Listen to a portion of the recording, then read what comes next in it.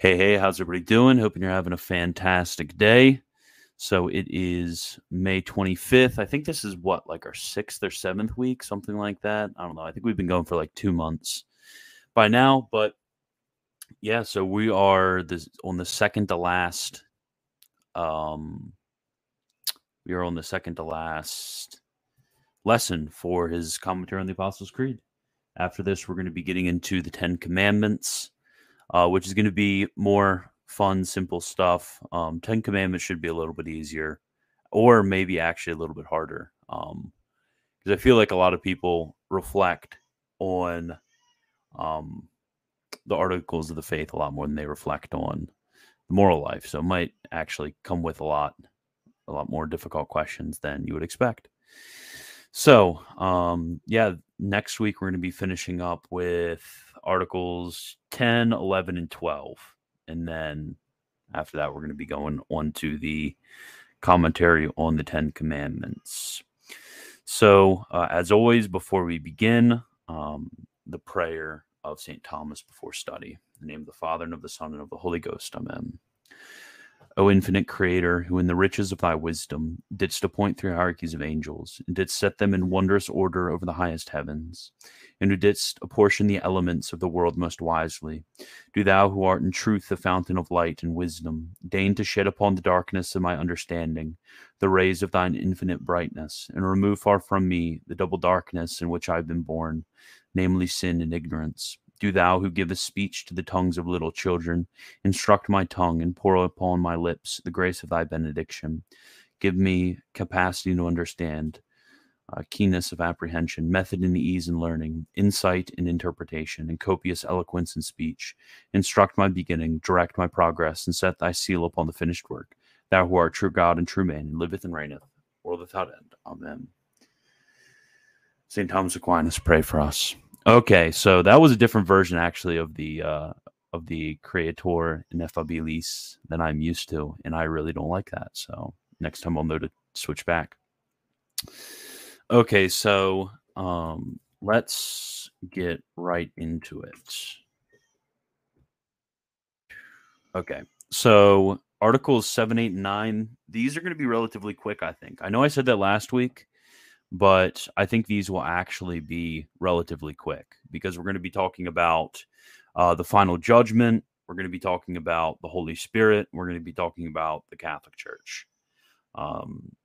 All, I think, relatively benign subjects, at least in the way in which St. Thomas treats them. So with the judgment, St. Thomas is going to treat that, at least I thought, in a more devotional way. So he's going to start by connecting it to the previous article. If we remember back in Article 6, we discussed the ascension and all of that fun stuff. So once Christ has ascended, there's actually an ordering. This is interesting. There's actually an ordering to the articles of the Apostles' Creed. They didn't just get put randomly in there just because the early church felt like it. Actually, the early church knew what they were doing. And they ordered them in a rational way. So we have the ascension into heaven and sitting at the right hand. That is the place from which Christ judges, the right hand of God. So that's why the judgment comes after the ascension. So, he goes over some facts about the judgment. That's basically what it is. So first we have Christ as the judge. We know he's the judge because God has the right to judge, but according to the divinity, God cannot be seen. And then in judgment, we have the right to see who we're being judged by. So it has to be Christ because Christ is both going to be visible, which is necessary in the nature of a judge, and then also be God, which is necessary in this case. And it's most fitting because of his unjust judgment. Christ was judged unjustly by men. Therefore, he is most fittingly placed in a position to justly judge all men. Then he goes over, I didn't know what you guys thought about this. This is really interesting. I've actually never really seen this scheme being drawn out. But he draws the distinction between four groups of men who are going to be judged. So the first one are going to be the wicked, who are infidels. So they're going to be condemned but not judged. Second, there's going to be those who are condemned and judged.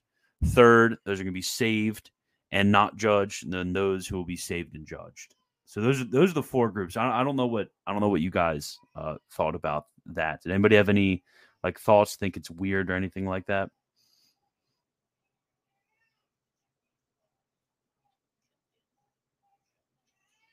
Yeah, exactly. That's like a really he discusses this. I'm gonna specifically, if you don't remember the text, I'll specifically pull it up. Um there you go. Right here. Of the wicked, some will be condemned but not judged. They are the infidels whose works are not to be discussed, because, as St. John says, he does not believe is already judged. Others will be both condemned and judged. They are those possessing the faith who depart this life in mortal sin, for the wages of sin is death. Shall not be excluded from the judgment because of the faith which they possessed. So it's like, what is this difference between condemnation and judgment? Well, I think what St. Thomas is getting at is he's getting at the judgment which is based on the divine law in general, so that which has to do with hell. And then on the other hand, we have the judgment with it, which is based on evangelical perfection. And the judgment which is based on evangelical perfection, um, that's going to have to do with merit and demerit. So when it comes to those who are infidels aren't even going to be judged on the evangelical law, because they had no idea about the evangelical law. They're going to be judged by their own consciences, which have to do with the law, the natural law that everybody already knows, and they're already condemned by their unbelief. They're already condemned by their consciences. So that condemnation is going to happen beforehand, but the judgment isn't going to happen, because judgment has to do with the evangelical law. But on the other hand, those who are apostates, they're going to be judged both in the condemnation of their consciences when it comes to natural law, but also on the basis of evangelical perfection, on the basis of the gospel which has been promulgated to them. And then I think when it comes to the third and fourth groups, which are also a bit interesting, we have that third group of the good also. Some will be saved and shall not be judged. And then on the other hand, those are going to be saved and judged. So I think that has to do with the presence of certain demerits. This has to do with whether somebody goes directly to the beatific vision, or it has to do with somebody who has to pass through purgatory. I think this is in context, at least, because this is a bit of a confusing passage, I will admit. I think in context, this has to do with individual judgment. So, yeah. Did anybody else have like an alternative reading? Because I thought that was like a really, really that's one of the most complicated passages I think I've come across thus far in these sections we've been reading.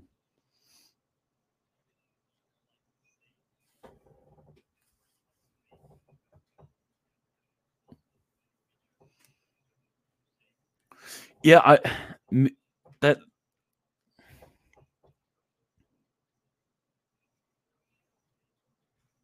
well, so in context, he quotes this text from so for the YouTube people, he asked, could this be talking about like infants who kept their baptismal innocence, or really anybody who keeps their baptismal innocence, rather than like St. Paul? But in context, it seems here you go.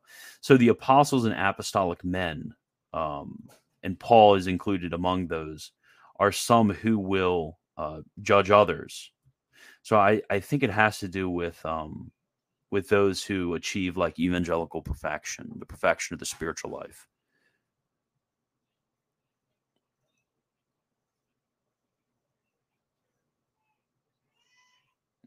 Um,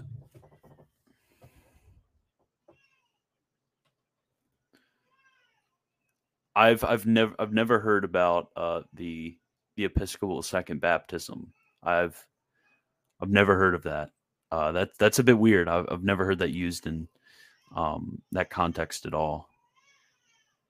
I don't know. I'd have to ask somebody who's Orthodox what the heck they're getting that from, because I've never heard of that. Okay, so yeah, so that those were like the four categories. But he makes this interesting spiritual application when it comes to uh, upon what they will be judged. So does he? He doesn't.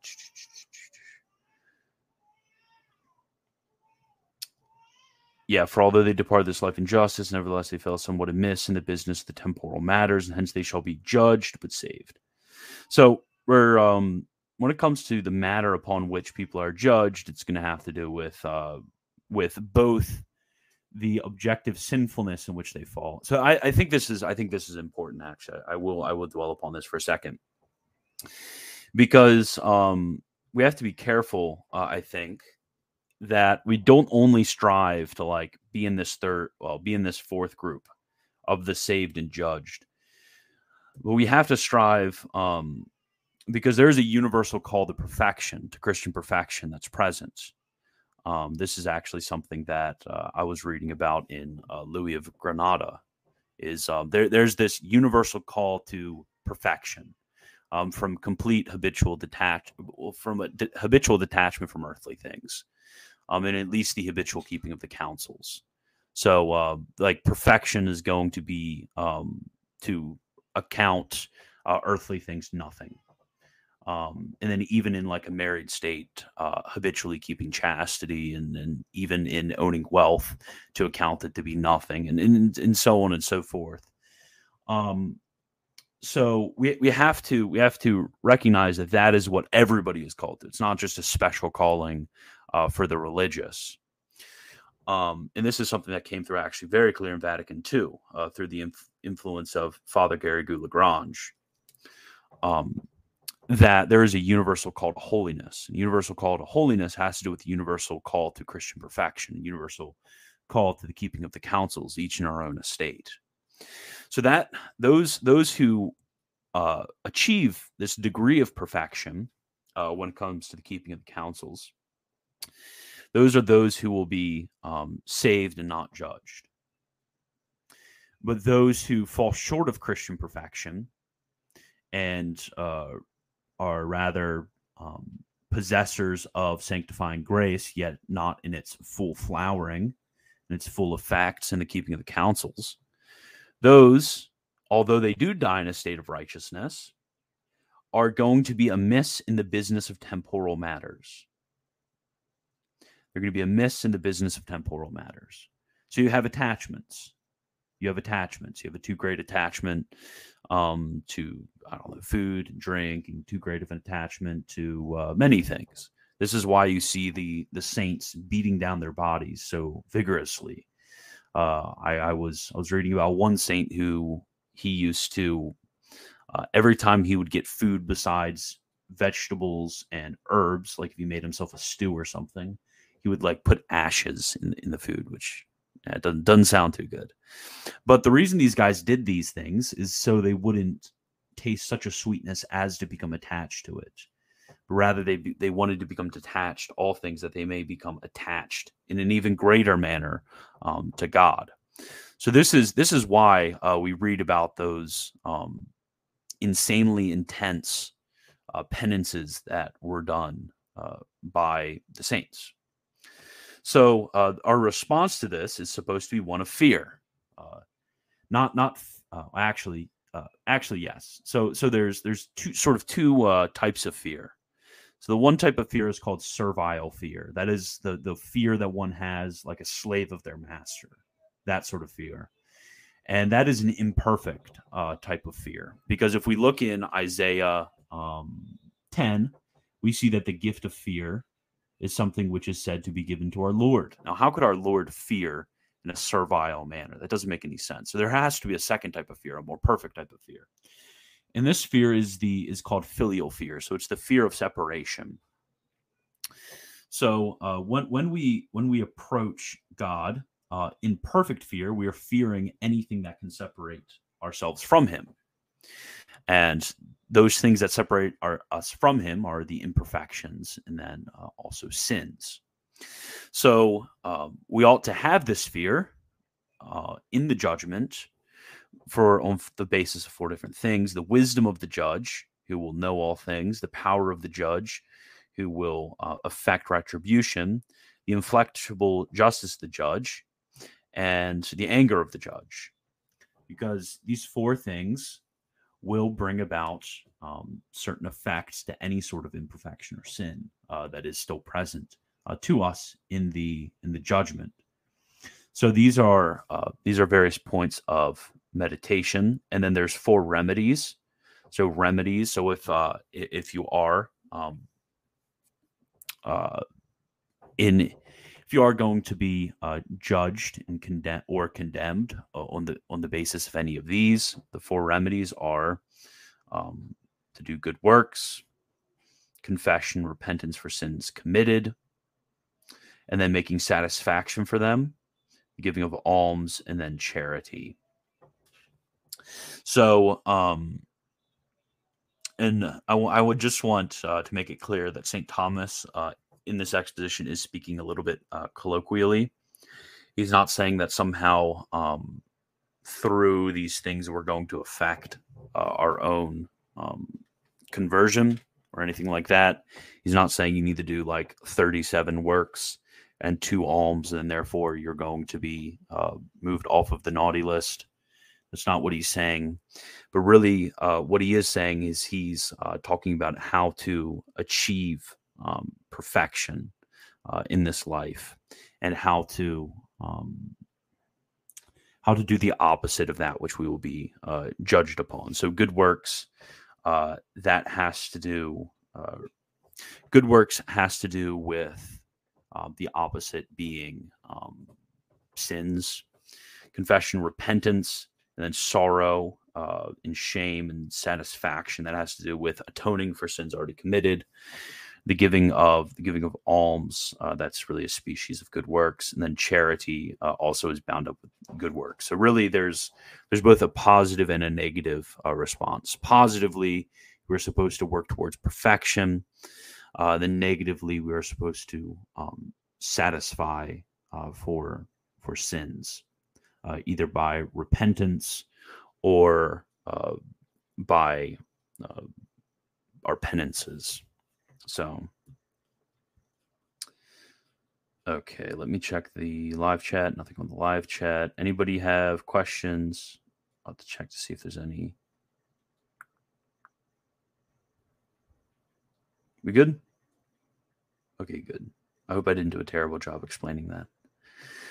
Okay, so next we're getting into the belief in the Holy Spirit. We get to go all the way back to that which we talked about before, which we talked about, I think last week is when we talked about it.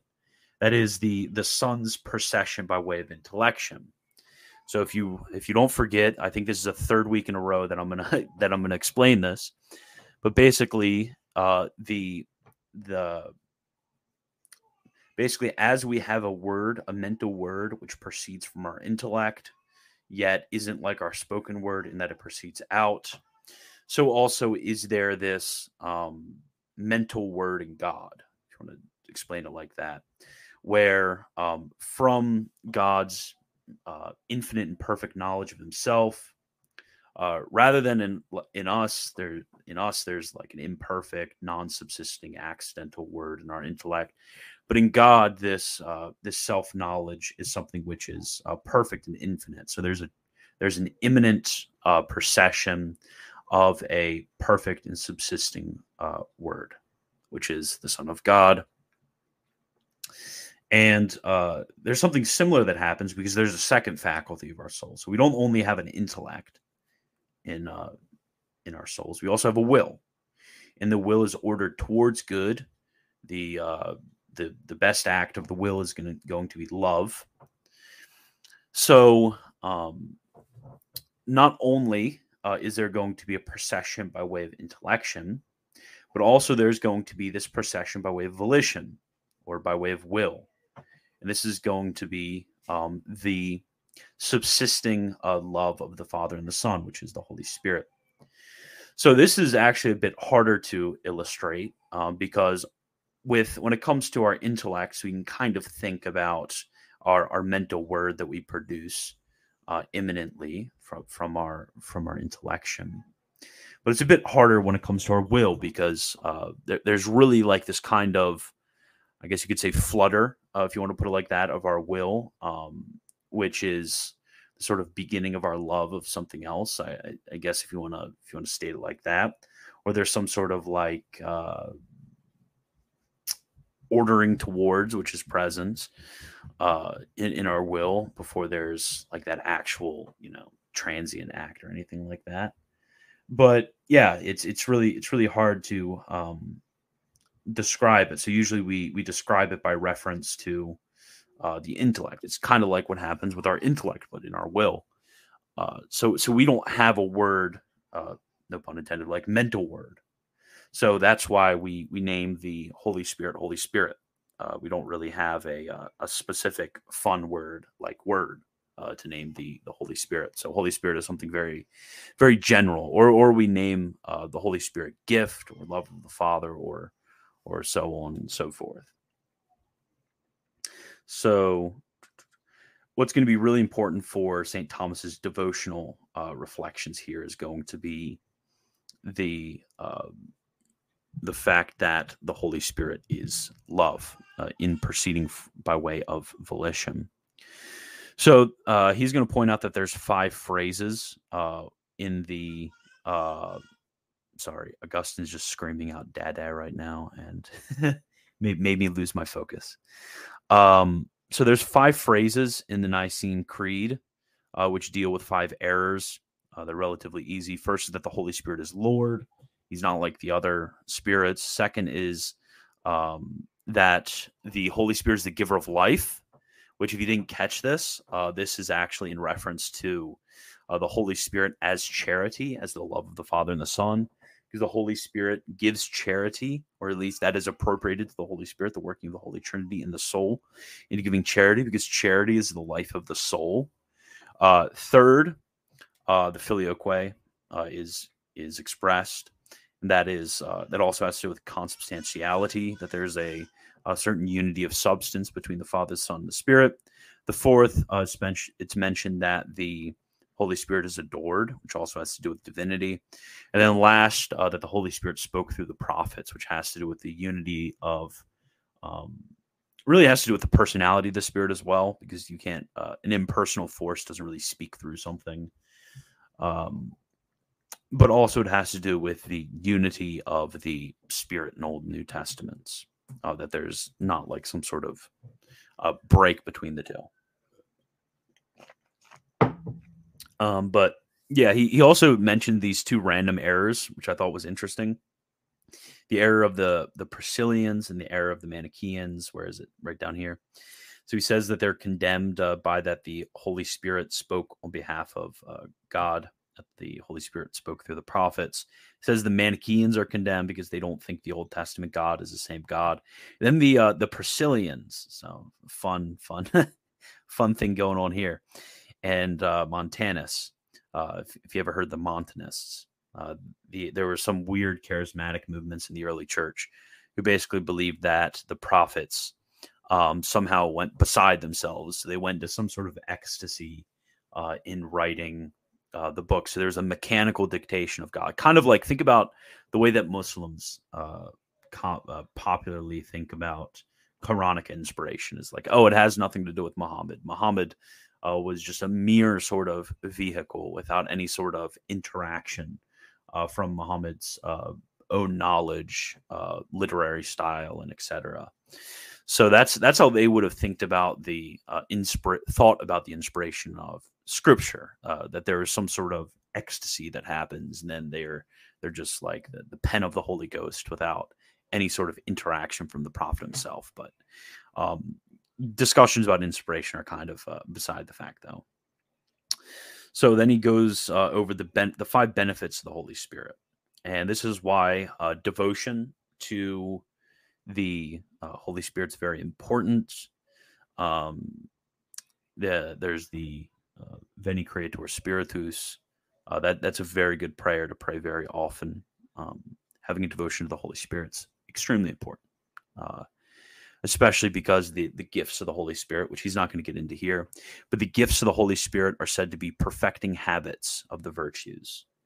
So the gifts of the Holy Spirit make us docile to the working of God. The gift of fortitude, the gift of piety, the gift of counsel, the gift of wisdom, the gift of understanding. All of these are very important when it comes to our study of theology, when it comes to just our day-to-day life. Having a deep understanding of all of the 7 gifts is very important for knowing when to invoke the Holy Spirit and under what aspect. A good prayer specifically for the gifts of the Holy Spirit. Saint Bonaventure has one where he invokes them, and then kind of although I don't like some of the way this is translated. So if anybody actually knows about Saint Bonaventure, the original Latin prayer, I actually would like that, because I want to either retranslate this or just pray with the Latin version, because some of these translations are kind of cringe. So yeah. Okay, so he gives 5 benefits to the Holy Spirit: cleansing from sin, enlightening the intellect, assisting us, and compelling us to keep the commandments. So I thought this was really interesting, actually, this language of compelling us to keep the commandments. It's very clear that St. Thomas, in his view of our reliance upon the grace of the Holy Spirit, has a very strong reliance. St. Thomas is no Molinist on this regard. He has a very strong view of the fact that we can even describe the Holy Spirit's working in us as compulsion, just because of how glorious the state of grace is, and also how deeply we have fallen by the fall of our first parents. So, 4th is he strengthens us in the hope of eternal life, because he's our pledge. So by having the Holy Spirit, we can know that we have hope for eternal life. And then lastly, he consoles us and teaches us when we are in doubt. So are there any questions before we get into what everybody always wants to talk about, and that's ecclesiology?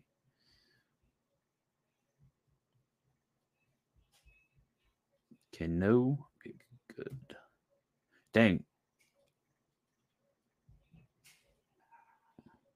What's up? Yep.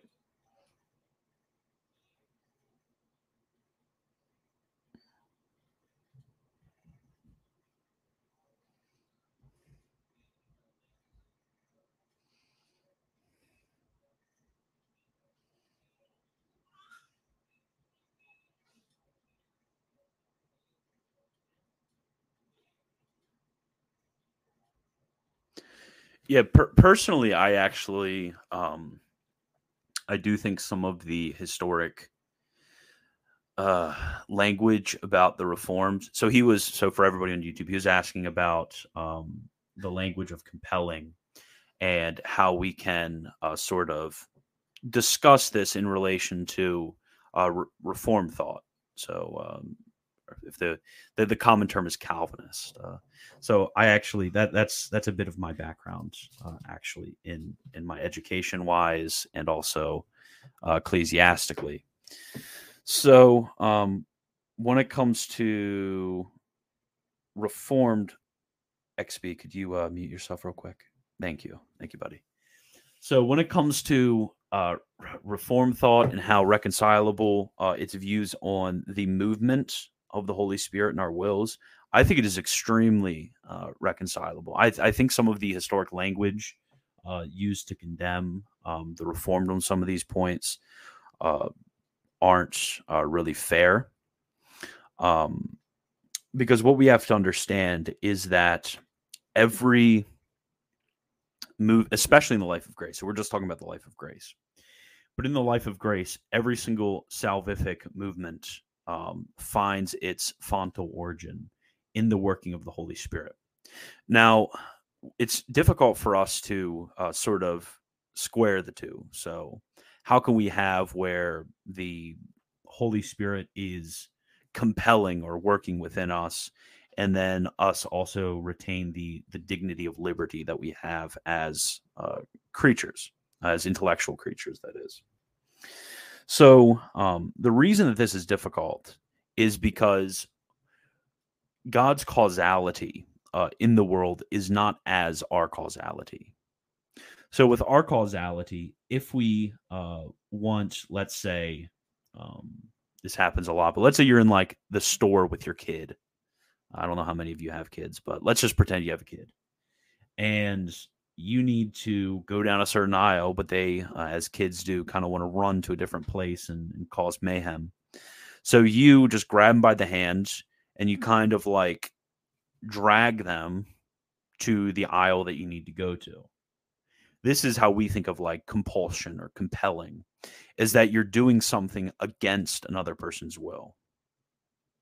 So there's another way in which we can work within another person. So let's say your kid's a bit older and they want to go down that other place to cause mayhem, and then you speak to them and you're like, hey, if you follow me down this aisle and we go on our rest of our shopping trip, then I'll give you candy. So that other way of bringing about the desired effect is somehow with the cooperation of the other person as equal causes. So we're convincing somebody else to follow us.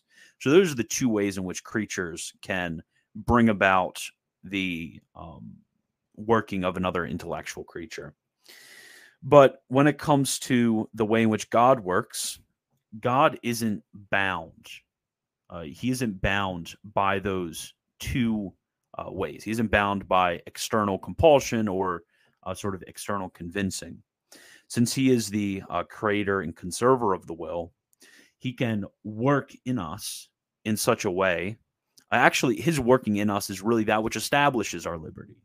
So our liberty wouldn't even exist if it wasn't for the working and the promotion of God in giving us the actuality to even will anything. So God doesn't necessarily need to bring us into some servile state, but rather he grants us the very desire for spiritual things. So there's no doubt in my mind. I'm a little less inclined to the more complicated explanations on this thing. It's just kind of like a trust the plan sort of thing. It's just like, God created and sustains us in every single moment of our existence. I'm pretty sure he could bring about our effects as prime cause without sort of bringing us into this servile state of forcing our hand, so to speak. So, yeah, that's sort of the explanation that I always go to.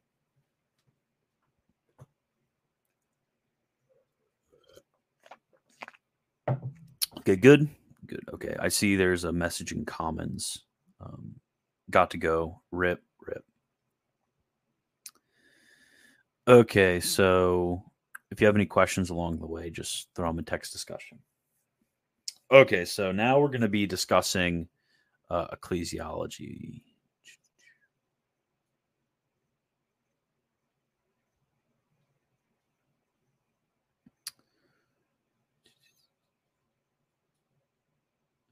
So, okay, so he discusses here. In this first paragraph is really fun. So, I'm sure everybody's heard that Christ is the head of the church, but actually, it's also Catholic doctrine. I think the note is Catholic doctrine because it was taught in few encyclicals. So it's not dogmatic; it's doctrinal. But the Holy Spirit is actually the soul of the church. So just as Christ is the head of the church, and we can in a certain way be described as the body of Christ, the Spirit is the soul of the church, vivifying the church by the gifts of grace, which is brought about in us. So that's your fun little ecclesiology thing. But so he goes over what is known as the 4 marks of the church. So when we are looking for the true church, We look throughout Scripture, especially in the prophetic books, so Isaiah and Jeremiah, and also the Gospels, and what are called the pastoral epistles, which are First and Second Timothy, and then Titus. We see that the church is described in certain ways. So there's certain attributes of the church that are necessary and that flow from it that we would be able to identify what the church is. So it's not like the church has just kind of been like left in obscurity for how we will know what the church is. What is the body of Christ? What are the people of God? But there's certain attributes. So there's 4 of them. So the first one is unity. Unity as opposed to disunity or schism, or heresy is actually another way because there's a disunity in belief. So unity, so the church is one. The church has a certain oneness to it. Then the sources of this is the unity of faith, unity of hope, unity of love. And the second is that the church is holy. You guys all know this from the creed. The holiness of the church. So the holiness of the church is fun because, and by fun, I just mean complicated and can sometimes frustrate people, is what the heck does it mean by holiness? So holiness, all that means is that the church is holy, of course, by the indwelling of the Spirit. So that's called the ontological holiness of the church. There's also what's called the moral holiness of the church. So you probably went to Mass on Sunday, or just generally in your existence as a Catholic in this world, and you look around at all of your fellow Catholics, and you think, actually, they don't look too holy to me. So what do we mean by holiness? Because we look and we see, like, what is it? 2/3, 3/4 of the American Catholic Church doesn't go to Mass. And I'm sure it's just as dire in other countries. We have equal rates of contraception and all of these other grave sins. So what do you mean? How can we describe the church as holy when we have all of these different marks or faults or blots to it? So how can we even speak of a moral holiness of the church? I feel like most of us would rather just kind of like conveniently ignore the fact that the holiness of the church exists and just go on our own merry little way. So we can look back and blame Vatican II all we want, and certain people that's going to be their cope, and they're going to go to some sort of pure group, which usually isn't actually that pure. They're going to go to Sedevacantism or whatever. That's going to be some people's solution. But we have to recognize that when the church talks about the moral holiness of the church, it's very similar way to when the church speaks of the perfective rule. And actually, before I get into that, we have to recognize that actually this is a problem that the church that you have. If you've read the church fathers and you read some of their sermons, you would recognize, or even like the New Testament. If you've read the New Testament, you would recognize that the mark of holiness does not mean that most Christians are going to be acting in a holy manner. Of course, that doesn't mean that. For the entire history of the world, I mean, for the entire history of the church, most of the church has been significantly not holy. So obviously, by the mark of holiness, we don't mean that the church is somehow going to be this society of the pure. So what it does mean, on the other hand, is we can give the analogy to the monastic rule. So not many people know this, but just as canonizations are infallible, so also are the institution of religious rules. This is really interesting. Is the church infallibly, when the Holy See declares that religious rules are going to provide a way of evangelical perfection, that aren't going to provide a hindrance to evangelical perfection, and that if you practice your rule, you will have a certain way of perfection. That's something which is promised by the church in her declaration of religious rules. So how the heck does this fit in with the mark of holiness? What am I blabbering on about? So the way in which this fits with the mark of holiness is that if you do what the church says, then you will be holy. That's all it means. If you do what the church says, then you will be holy. So if the church promises you go to mass every week, you frequently go to confession, you pray your rosary, you follow these feast days and so on and so forth. The church gives us all of these various instruments to holiness. The Pope Francis says reading your Bible is good every day. They say maybe praying your Angelus is a good idea, and you're attentive to what the church preaches as being certain means whereby to gain eternal life. You will gain eternal life if you do what the church says and you're active. Then you're going to be holy. That's all the mark of holiness is promising. The mark of holiness is not promising some sort of pure society where we will have ye old trad days where the base trad cath edit is going to come through, and then somehow everybody's just going to be massively converted to the faith, and then nobody's going to fornicate ever again. That's not what it means. There will probably, for the history of the church, most of the youths will be fornicators, unfortunately, and it's been like that. Hassan and I actually were reading something interesting of some bishops in like 7th century Gaul complaining that barely any Christians were not fornicating before marriage. Just because that's just the nature of our fallenness. Is a lot of people don't obey the church in duly using the means of holiness. But what this does assure us with, and this is a very good assurance, is that most of those who just do what the church says are going to have holiness. It's a great promise, ordinary holiness.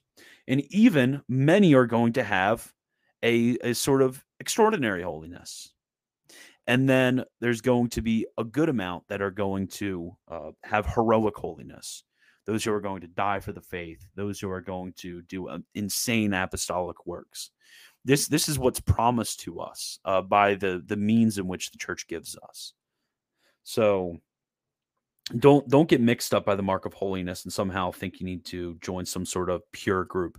If you just read history, if that was the mark of holiness, don't think you need to go to Eastern Orthodoxy or whatever, or Oriental Orthodoxy, or I don't know. I don't know what group is considered holiest right now. It's not looking good for anybody. But if that was the if that's what the mark of holiness meant in the church, you wouldn't even be able to be a Christian during the day of the Holy Apostles. That's yeah. So holiness, also Catholicity in place, conditions in time, and then also he calls it sureness, but really it's the apostolicity, that we have Christ as the primary foundation of the church, who established the apostles as secondary foundations. And he actually shows that this is evident. Interesting. He shows that this is evident through the fact that the Church of Peter flourishes in faith and is free from error. So really interesting. So, okay, that is all we have for those. So we have like 10 minutes until 8 o'clock. So we're finally finishing early if somebody wants to just chat about stuff.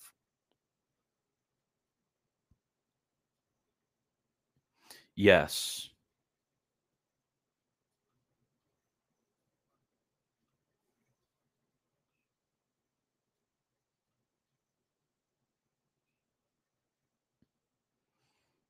Yeah, Article 8.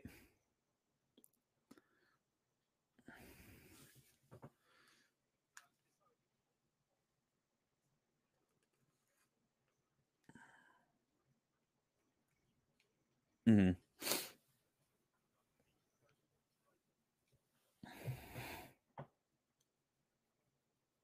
Yes, that's what is meant at the beginning of Genesis when he created us in his own image.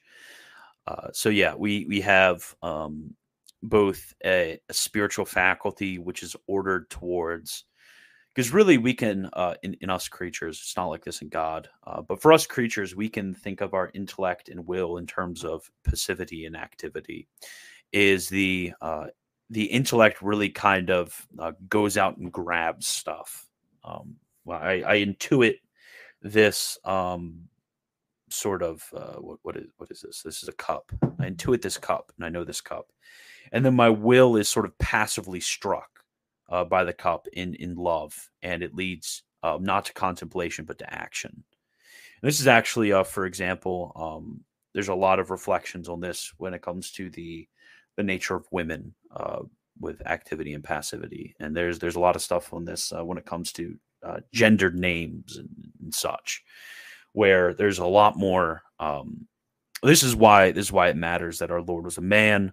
This is why, if you look at it like in terms of quantity, the Holy Spirit is generally given more feminine imagery than either the Father or the Son.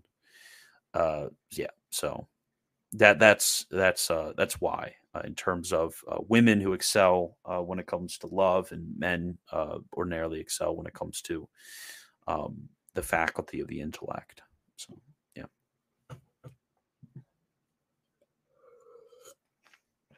Yes. So this is actually a point of dispute between the Scotus and the Thomists, but I think if we express our terms correctly, then we can actually come to more agreement than disagreement. So the intellect, simply speaking, is better than the will, is greater than the will, and the reason for this is that it is more immaterial. So it's further abstracted from matter.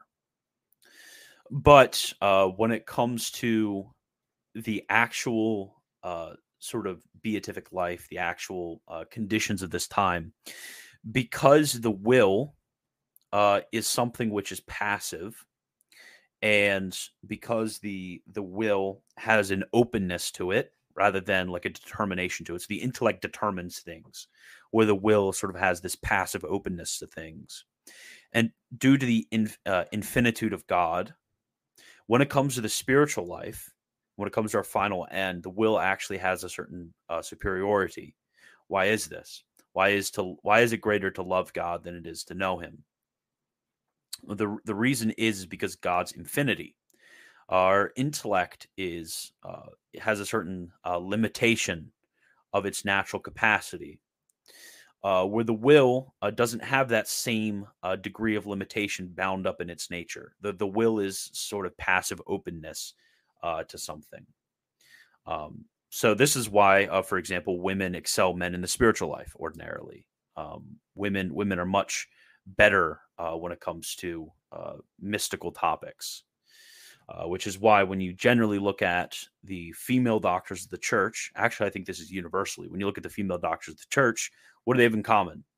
None of them are scholastics. All of them are mystics.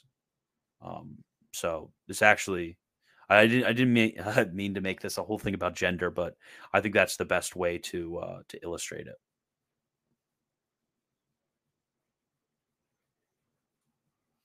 What do you mean the greatest creature is a woman?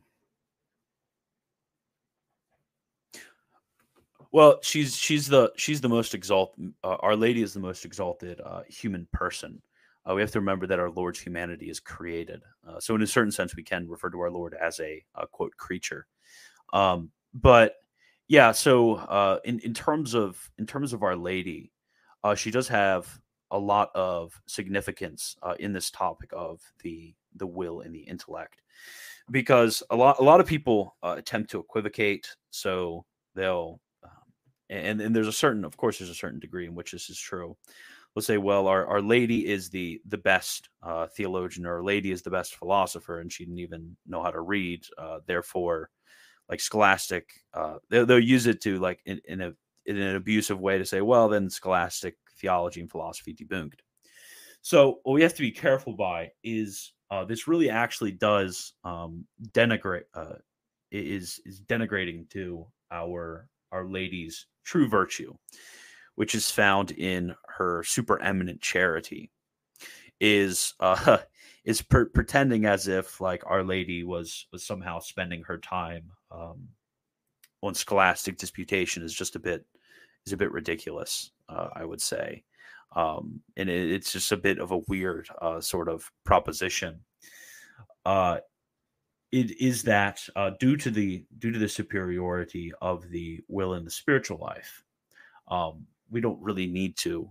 If we did view somehow the intellect as superior in the spiritual life, in like our ordinary mode of discursive reasoning, then we would have to say that Our Lady is like somehow the best scholastic theologian out there. But really, a lot of like narratives like this, I think, are like really unhelpful and are honestly just a tad annoying. Um, but yeah, so that's the only thing I'll say about that. Is there any other questions? Okay, so somebody was asking about somebody wanted to ask about Molinism, but I don't really feel like talking about Molinism. Sorry. Uh,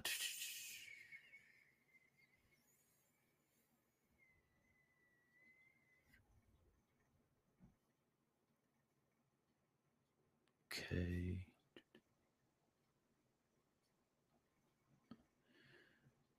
Okay, somebody wants me to talk about um somebody wants me to comment on Prima Par's question 39 article 8. Sorry. That is like a Saturday morning stream question. Um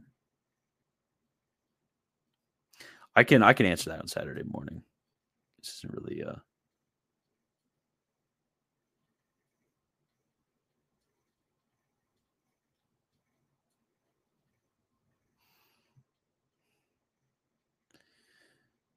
um okay. So that looks like it is everything. I think so.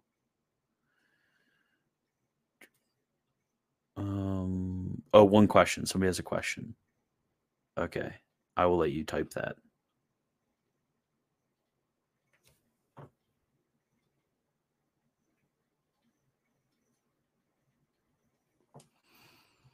Oop, he's typing. Yeah, sorry, Anastasius the librarian. This stream is usually just meant for catechetical stuff. The writings of St. Thomas. This is more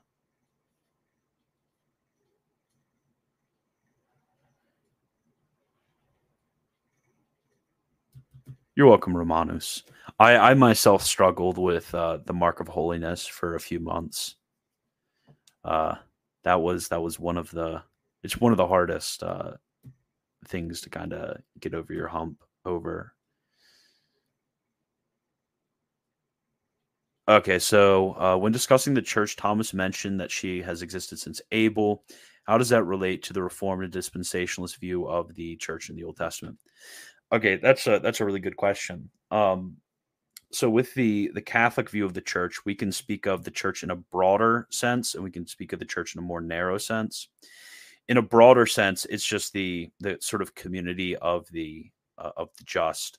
So this would include everyone from the beatified souls to the souls in purgatory to like Adam and Abel. It would include like a lot of different people. And there's also the church in the narrower sense, which is the church militant um, after the institution of the new covenant. So when it comes to Abel being one of the just, it really has to do with the. Okay, so I think the best way of explaining this, which is also why we can say things like Abel believed in papal infallibility and other stuff like that. If you remember when I said Moses believed in papal infallibility, this is why statements like this actually work. So if you remember, I made a point of pointing out the fact that the Holy Spirit is the soul of the church. Now, wherever the soul is, there is the body also. Wherever the body is, there is the soul also. Since the church is never going to die, there's never going to be a separation of soul and body. And where the body is, there also is the head. So that's why where the church gathers, there is Christ, our head, and then there also is the Holy Spirit working within us. So when we speak of Abel as just, so in order to have justice, there needs to be the sanctifying grace. The Holy Spirit, the spirit, the soul of the church is going to be present with Adam, Eve, Abel, and all of the just which proceed from them. So when it comes to Adam and Eve, we can speak of them in that sense as members of the Catholic Church. Of course, we can speak of them as members of the Catholic Church. And in like we can speak of when it comes to their faith, they're assenting to everything that God has revealed. And since God is going to one day reveal the institution of the papacy, we can say like, yeah, they believed in the papacy, and they believed in the incarnation, they believed in the Trinity.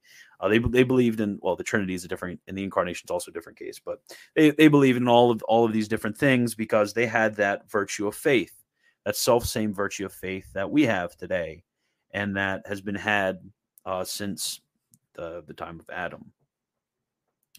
So that's going to be sort of the idea of the broader and the narrower view of the church. I'm not as learned on dispensationalism, but this is going to actually sharply disagree with the Reformed view of the church in the Old Testament.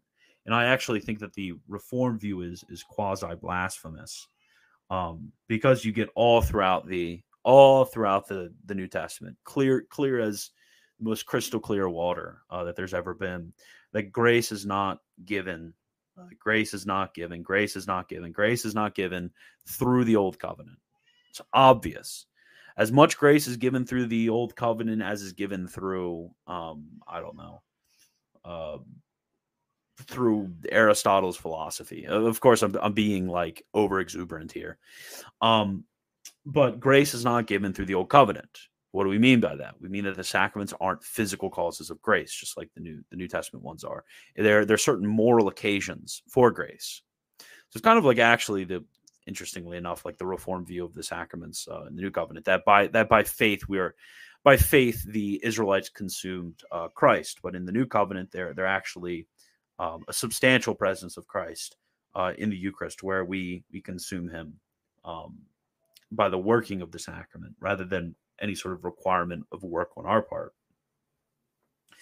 So that I have a huge issue with the Reformed, who are going to say that there is two different administrations, but there's a single substance. That's what they say: two administrations, one substance of the covenant. So there's merely accidental differences between the old and the new covenant, but there's the same sort of grace which is given. So while we can speak of Israel as the church, in the sense that there were those in Israel who were just, we can't speak of sort of Catholic churches having this sort of juridical continuity between the old and the new, because there's better promises in the new. There's better sacraments, there's a better priesthood, there's better everything in the new, and it's substantially different than the old. And actually, when we look at figures like Abraham or Abel or Zechariah or Jeremiah or Isaiah or any of these figures, they were saved through faith in our Lord Jesus Christ. They weren't saved through some sort of second way of the old covenant. They were saved through the new covenant. Much in the same way, if you're familiar with federalism, that's sort of, I guess, the closest Protestant equivalent. But yeah, I think just from simply an exegetical point of view, that's the biggest problem I have with the Reformed on this issue.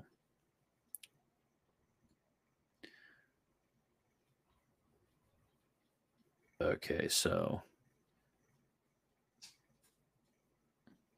just letting everybody know in the YouTube live chat, I'm not going to answer random questions, just as it has to do with the readings, just to keep it focused. Okay, so I don't see any more questions. I'll give you guys like one more minute. Actually, there's a new prayer that I found from St. Bonaventure that I think is a good prayer for after study. So I'm going to check one more time. Nope, nothing in there. Live chat, nothing in there. I'll get to the St. Alphonsus stream. Don't worry. Okay. In the name of the Father, and of the Son, and of the Holy Ghost. Amen. O indescribable beauty of God, most high and purest radiance of light eternal, thou art life that gives life to all life, light that illuminates all light and preserves in perpetual splendor the myriad lights shining from the very dawn of time before thy throne of divinity. O eternal and inaccessible fount, O clear and sweet spring, flowing forth hidden from all mortal eyes, whose breadth and depth are unfathomable, thy purity cannot be tainted. From thou proceedeth the river that gladdens the city of God, so that with a voice of exultation we proclaim thy greatness and sing to thee hymns of praise. For our experience shows that with thee is the source of light, and thy light we see light itself. Amen. In the name of the Father, and of the Son, and of the Holy Ghost. Amen. Saint Bonaventure, pray for us. Okay, everybody have a wonderful rest of your day.